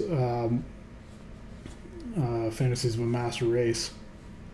But this book in particular, I think his take on religion is very similar to my perspective on it, and also undermining a lot of the stuff about the notion of what gets transcribed whenever there's that anthropological encounter, and who gets believed and what gets passed on. So it's kind of a lot of mythology, a lot of lesser kind of deities or creators or whatever you want to call them often get promoted to gods by missionaries to try and kind of flatten the reality of everything, so then they can their goal is clear. They want to get people to read the Bible and have it make sense to them. And innately it won't, and it should. And I think this book does a really good job of summing that up, and also really understanding the differences between religion and spirituality, and the idea of an oral tradition that is meant to change, meant to flow, and meant to be tied to the land, with religion, which is the role of a colonizer. So this is a book that I love. Truth About Stories, Thomas King, A Native Narrative. Thomas King has written a good bit, and I'm sure there's things that he's written that I don't care as much for. I haven't dug into his work quite as deeply as I'd like to, but this book in particular, I really do like. I think it's really good in terms of oral storytelling, and as far as being a book that you can really read and digest. It's only 167 pages, and he's a really good storyteller, and I think he pulls a lot into this, and understanding the difference between, again, the oral tradition and the written traditions, and that need for certainty, and kind of that underlying premise that gets brought up here and there within books like the Witches, where Ehrenreich's books on witches and healers. So this one, I think, is really good. I strongly recommend it. I'm sure if you ask me in a year from now to recommend me more from him, I probably could give you a much better response. There's a lot more, and I did not grab my whole pile, but this episode's getting kind of long. So I'm going to cut it off, so there is going to be a third part, and maybe instead of having an hour of covering other things beforehand, I'll just go through it all. I'm going to bring up a couple things. And this book, I haven't read yet. I don't like recommending books I haven't read yet, but just to kind of, there's few books out there that I have. I wouldn't say there's few. There's a number of books I have that I'm kind of like, I know I need to read this book. And it's also going to be really, really hard to read. And that is Sarah Deer's The Beginning and End of Rape, Confronting Sexual Violence in Native America. I picked through this a bit, and it's kind of high up on my list of things. But this one, a number of other things have been coming about for me to deal with and to go through, because I have been asked, and kind of coming back to this politics of representation, I've had a number of Native women now come to me and ask to get involved with trying to expose the NGO Honor the Earth, run by Winona LaDuke, who is a politician and a careerist that has been kind of become the face of a lot of resistance in terms of Standing Rock and in terms of resistance to Enbridge Line 3. But there's a lot of skeletons in that closet, and there's a lot of aspects about the nature of social media and this whole thing about, who you should listen to, and, always put this voice above that voice, comes down to social media, and comes down to the fact that, you're on these platforms where you're seeing a picture of the person, and you can infer a lot about race, sex, and gender based on that. And it's kind of fed to issues about, within Native communities, even about mixed blood and things like that, and passing whiteness or passing in nativeness, and who gets picked up for these things.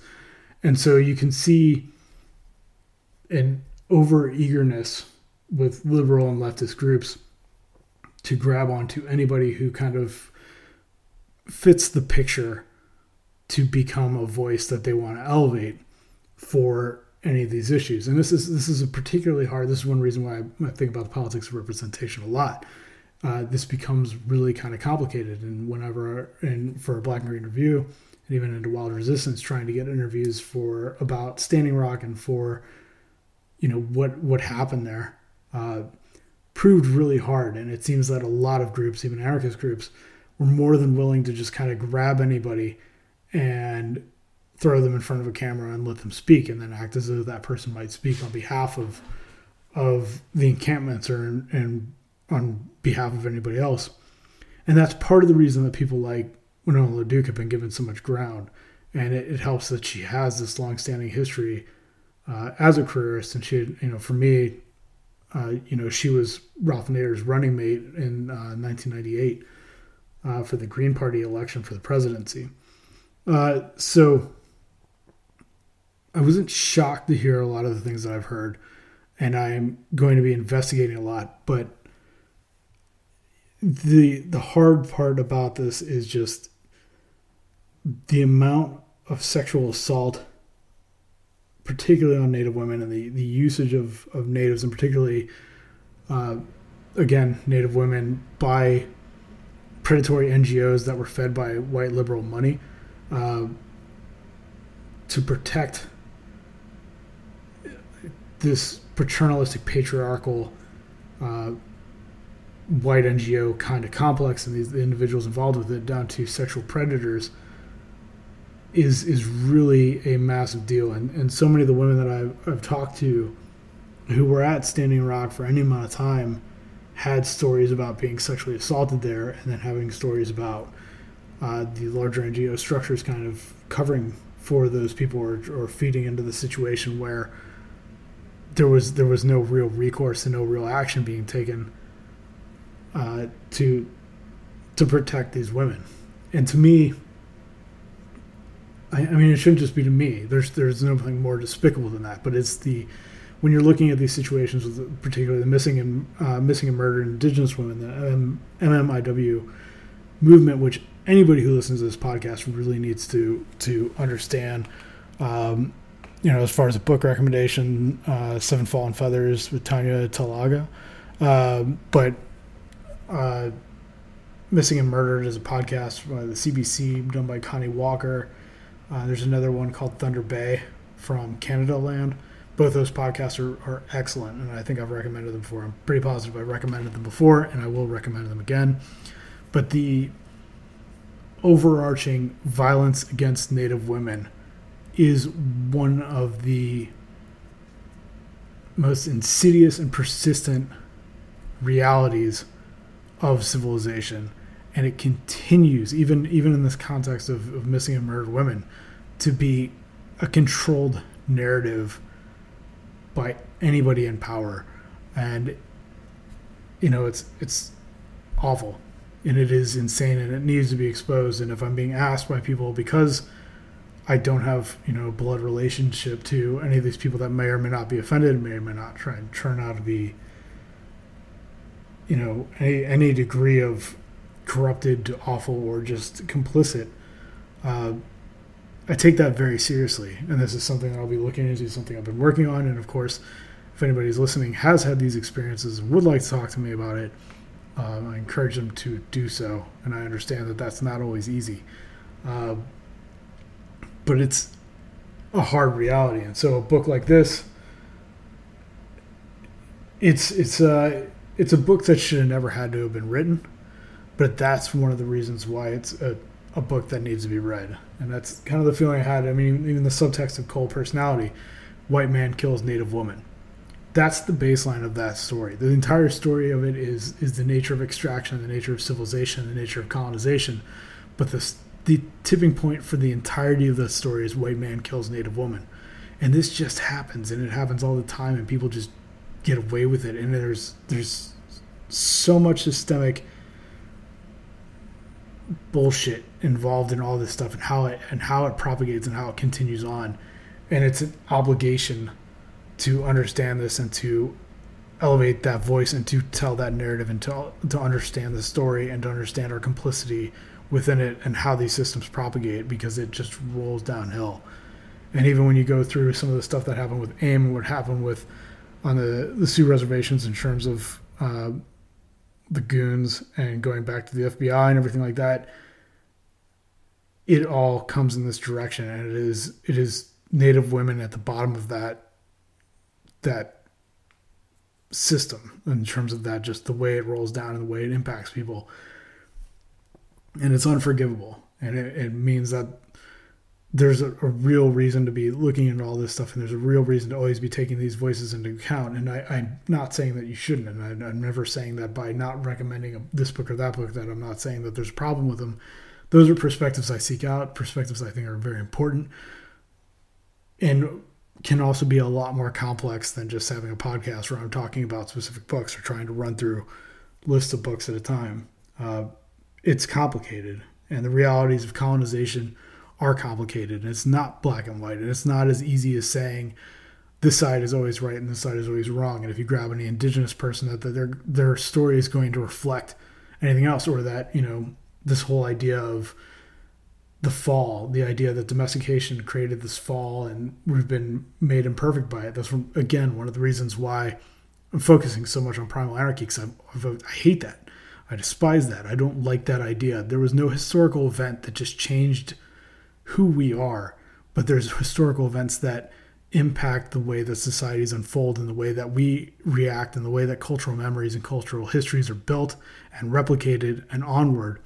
And that's what you're seeing in all these situations. And that's what makes it messy. And all of us are hurt by this. All of us are hit by this. But it's varying degrees and varying degrees of privilege to be able to even ignore it or acknowledge it or what. But it's a complicated situation. And there's no scenario, there's no story here where everybody comes out scot-free. So the idea that just saying it's like, the idea that if you're choosing to read something from somebody because of the race, which is all kinds of problematic, or their gender or their sex or something like that, or their whatever experiences that they've had, it's just not that simple. And things are a lot more complicated. But, I'm not telling you who to listen to or who not to listen to. I read everything. But yeah, I mean, it's complicated, and it's there's a lot of horror to it. And it's, again, a much bigger issue than I'm going to be able to get into in a podcast that's supposed to be about book recommendations. And I'm just going to give one more for tonight, and then I'm going to come back to this and hopefully be able to get to the rest in the next episode. But this is one book that is among my most recommended books. In the Days of Victoria, Recollections of a Warm Springs Apache by Yves Ball. And so this is the story that was told to Yves Ball from Kinwaka, which I apologize if I pronounced that wrong. He died, I believe... Oh, man, when did he die? I think it was the early 1900s, maybe mid-1900s. But the book is fantastic for a number of reasons. And in terms of resistance, the Apache are some of the most, untouchable groups. And there's always been a lot of focus on Geronimo instead of Cochise, instead of Victoria, instead of Victoria's sister Lozin, who was both a healer and a fighter. There's just, Crooked, there's all these people. And so many of the leaders, or I don't know if you even want to say leaders, but some of the bigger names in terms of the Apache resistance would kill themselves before they were taken. And they were so efficient at war. I think it was something like, on average, Apache warriors were taking 10 colonizers, 10 soldiers for every one of them. And they were just so efficient. And it turns out that nomadic hunter-gatherer life not only is the most ideal in terms of resilience and in terms of egalitarianism, but also in practical skills that are applicable for guerrilla warfare or insurgent situations. So from the perspective of resistance, there's a lot to be learned from the Apache. But, Geronimo kind of comes to the picture because Geronimo was the one that did get taken. He was the one that ended up becoming, part of the Wild Bill Roadshow, which isn't a slam on him or anything like that, but it was the ways in which he wasn't like a lot of these other Apache leaders or Apache, I don't know if you want to call it chiefs, that has made it, kind of more of an iconic person. And in this story, Kowalka was a child during these times of the Apache Wars, and having seen firsthand and having firsthand experience with all these other people and all these other massive figures in terms of indigenous resistance, and seeing him and having this firsthand account, it's amazing because the reality of colonization, this is the thing that's always hard to deal with. And I mean, it's like we always talk about civilization, we talk about the benefits of civilization, and people want to have all kinds of stories about it. But, we want to have the saying that, like, oh, civilization has made my life good because I've got all these machines and technology. And, hey, how are you going to argue with me about civilization because this is where we're at? You need to take my story into account. It's that same entitlement that, again, Greg Grandin nails, that Richard Drennan nails, and all these books about the frontier and how that shaped American identity. And you cannot sit here and tell this one-sided story where the entirety of civilization and all the supposed merits of it come from the top.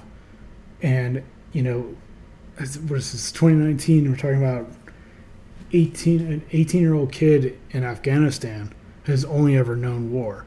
A 5 or 6-year-old kid in Syria has only ever known war. I mean, these kids are growing up in these war zones, and a kid in Iraq, born in the early 1990s, has been exposed to more depleted uranium and all these other toxins, basically fallout of warfare constantly throughout their entire life, and it's just unending. If you want to talk about civilization, you want to talk about a globalized civilization and the benefits and costs of it, you cannot reduce them from that equation. You can't pull a Pinker move and say it's like, oh, well, we've made things better, because this civilization would not have happened without the frontier. And that frontier is ever expanding, even within the, it's not contradictory to talk about Greg Grandin and the wall is the end of the frontier, and at the same time talk about the frontier as a constantly moving part of colonial realities, whether that be bombing campaigns in Afghanistan, whether that be bombing campaigns in Iraq, whether that be wars based on climate change and climate instability caused by increasing temperatures and the decreasing ability of the Holocene. Because we have to remember that the civil war in Syria started because of climate change, because the land became more arid, and then Assad started handing out the only remaining arable lands to his cronies, and the cost of food went up, and that's where you had the Arab Spring, was because of climate change impacting food production. I mean, this is the fragility of a globalized civilization, and we are 100% tied to that. No matter how distant we want to feel from it, that's how it is. So you can look at a child that has grown up knowing only war in Syria or in Afghanistan or Iraq or in all throughout the entire world, and that's a part of the story of civilization. And in this case, this was a child who grew up during this for as somebody who grew up with it, I've been in America for 26 years now. All this kind of even romance at times and more realistic understanding of it since about the nature of resistance. These are wars that never should have been fought. These are situations no child should have ever had to been put into. These are situations that never should have existed, but they do, and they're perspectives that we don't have to take into account. And what blows me away is, in this book, is what got me to turn on the idea of revolution. I had battled with it for years, and even after having read this book, I still battled with it. Having this kind of I would say it's like the last bastion of leftism within me, was the idea that revolution could be a revolution against civilization, and that revolutionary history was important for trying to understand that. And the question I always kind of came up against was, why do revolutions always fail on their ideals? And the problem I kept coming into was, when you're looking at indigenous resistance movements, you're reading about, reading books like this, and how people would die instead of being captured and put everything on the line, and they never gave up, was because they knew what they were fighting for. They knew this culture, they knew this world, and it wasn't an ideology. It wasn't an idea. It wasn't like something new was going to come after some mythical revolution and just change everything. But this was something they knew, and they were willing to fight for it. And that wildness and that spirit is pervasive, and it goes along with the entirety of civilization. Isn't just the nature of who was doing what and who was domesticated here or there, or who had been tainted by domestication and everything like that. That's what primal anarchy is. It's this wild spirit that lives on forever. and is constantly fighting against domestication. That's why these things are constant. This is why we have systems in place. This is why we have systems of oppression, suppression, and systemic hierarchy, is to continually drown in this point that you aren't supposed to think about it. You aren't supposed to think that there's any other options, and you further embed yourself. This is the point of Drinan. This is the point of Grandin. You further identify yourself with the idea of freedom as freedom to do what you want to do and freedom to take what you want. It is the basis of colonialism. It is the basis of civilization, that there are people within this civilization who are entitled to what they want when they want it. And anybody else who gets in their way is a problem, and they have a moral and legal right that they have created and fabricated solely to suppress other people. For what? For profit, for money, and for what is it? Like you think about these colonizers and what they did, and the average life expectancy being 25 years. The people who were involved in the slave boats for the Atlantic slave trade, they didn't live to be much longer than the slaves themselves. Most of them died on the boats just the same. And it was all debt peonage. It was all, servitude and things like that. The nature of civilization, the more you look into it, the less it makes sense. And it's just this displaced entitlement, and it's just this extroverted sense of the missionaries' drive or the colonialist drive, that as long as you're always pushing further out towards this idea of expansion, towards this idea of building this national identity and conversion or taking things that rightfully belong to you, as long as it's always about what that person doesn't have that they want of yours, this fear basis, this entire idea of entitlement, then that's it. That's the entirety of it. If you're not looking at what you have that other people are going to take from you, then you're not going to think about what it is that you have that is causing you pain, that is causing you suffering, that is causing you to live a life that is frankly just fucking miserable. And that's why, we're in the first world and we're sitting here justifying all this shit. We have the highest suicide rates. We have, the CDC has stopped distinguishing between suicide, homicide, and accidents and drug overdoses in some cases, because all these things kind of roll into one malaise that's just this passive state of suicide. And we're supposed to have it all. We're supposed to have the best. And this is what's happening. We have all these options available to us, and they're just detrimental to long-term destruction of even the possibility for continued life and existence on this planet. And yet, we're not happy. So what shocked me is coming from the society and reading this account of a child growing up in a period of warfare, and he loves his culture. He grew up Apache. He was on the run. They had to find ways to keep their children silent when people were sneaking by, when colonizers and the cavalry were coming by. And it's just this most insane situation. And here is this account that I think any of us would see and look at and say, like, this was trauma. But that's the difference. That's why, all these soldiers come back from other countries with PTSD, and all of these situations where you have, colonization resulting in direct contact and conquest resulting in the killing of 50 to 90% and upwards of 100% of the population of any one society. And then you throw all these people together in a mission. They don't speak the same language, and you get this kind of mishmash of cultures and people trying to make sense of what's been happening to them without this framework. And it's just radically different from this kind of situation where the entire Apache culture was so resilient that even though they had some degree of warfare prior to colonial contact, or prior to waves of conquest, because the impacts of conquest go way ahead of the speed at which Europeans were able to move across the Americas. The spread of guns and weapons and tools was way ahead, and the spread of diseases even further ahead than that. But because the culture was still struggling and still fighting on their turf, they had to adapt their culture to it, but they had each other, and they had some degree of a backdrop against which to make sense of this world. And they still had all the things that made them Apache. And it's amazing. I mean, it's like, for me to come from these perspectives and to come from the world that I had in terms of revolutionaries and in terms of, like, how do we get people to rise up and resist? to this kind of scenario of saying it's like, well, they're not rising up and resisting just against something. They're for this society. They know what it is. They've seen the world that they wanted, that they lived in, and they understand it, and they're just fighting for it. And it's an insane situation. It's a situation. I don't like to romanticize it at all. I don't like to pretend like there's something about killing that makes you stronger, and all this kind of like bullshit machismo that tends to get put along with revolutionary ideals. I mean, plain and simple, if warfare is the state you naturally wanted to be in, there's something wrong with you.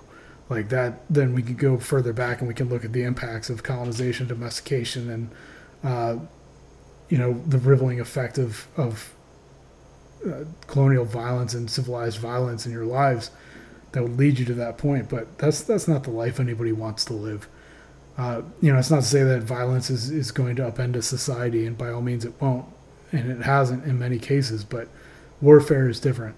And this kind of colonization, having to live on the run and knowing that you would take your own life before you're being taken to a reservation or whatever, it's huge. And I think it's something that's so unthinkingly foreign to almost any of us who have grown up in civilization. And the ripple effects of it are just massive. So, I mean, my takeaway on this was huge. And this book has been one of the most important books that I've read, and one that I constantly feel like I need to point out. Just because there's the people who are involved, there's a lot of amazingness to it. And there's a lot of amazingness in terms of resistance to the story. But most of all, it's just like this glimmer of seeing through a child's eyes the love of this culture while potentially facing its complete extermination. And it's just massive. I can't recommend it enough. And I mean, this is, again, one of the books I recommend the most. So I've got a lot more books to cover. And I'm going to, we're going on 2 hours here, so I'm gonna cut it off here. Again, if you've listened to this long, I appreciate it. Again, the new books, Wild Resistance number 6, any day now. That'll be back from the printer, and that'll be shipping out. My new book is called Personality. My book, Gathered Remains. It came out last year. I still strongly recommend it. If you support the work we're doing, and the work I'm doing, it's very important that you try and help out as much as you possibly can. It's very, very hard to get anything out in this climate, and with the way that social media has shifted everything, it's a lot harder to get the word out. So even though I don't recommend Amazon being where you buy books, but our books and things like that, it's certainly not the best for us. If you can review the books there, that does help a lot. That helps kind of bump them up. It sucks to be talking about working with algorithms, but this is how things spread. If you like it, share it. Talk to people about it in real life. Name one of your friends. Share it on whatever. But there's also Patreon and PayPal and Venmo. If you go on the podcast webpage, there's a link there for support. Any donations help greatly, and the more I can get the debt chiseled down, the more I can get books rolling out continually. So buy the books, support the books, tell your friends, and if you can support the work I'm doing, that goes a long way, particularly when it comes to getting out of Gods and Country and getting out for Wildness and Anarchy version 2. So thank you for listening. PrimalAnarchy.org is the website for the podcast. WildResistance.org is the website for the journal. KevinTucker.org is my website. And this is episode 17 of the Primal Anarchy podcast, brought to you in part by the Channel Zero Anarchist Podcast Network. Until next time, thanks.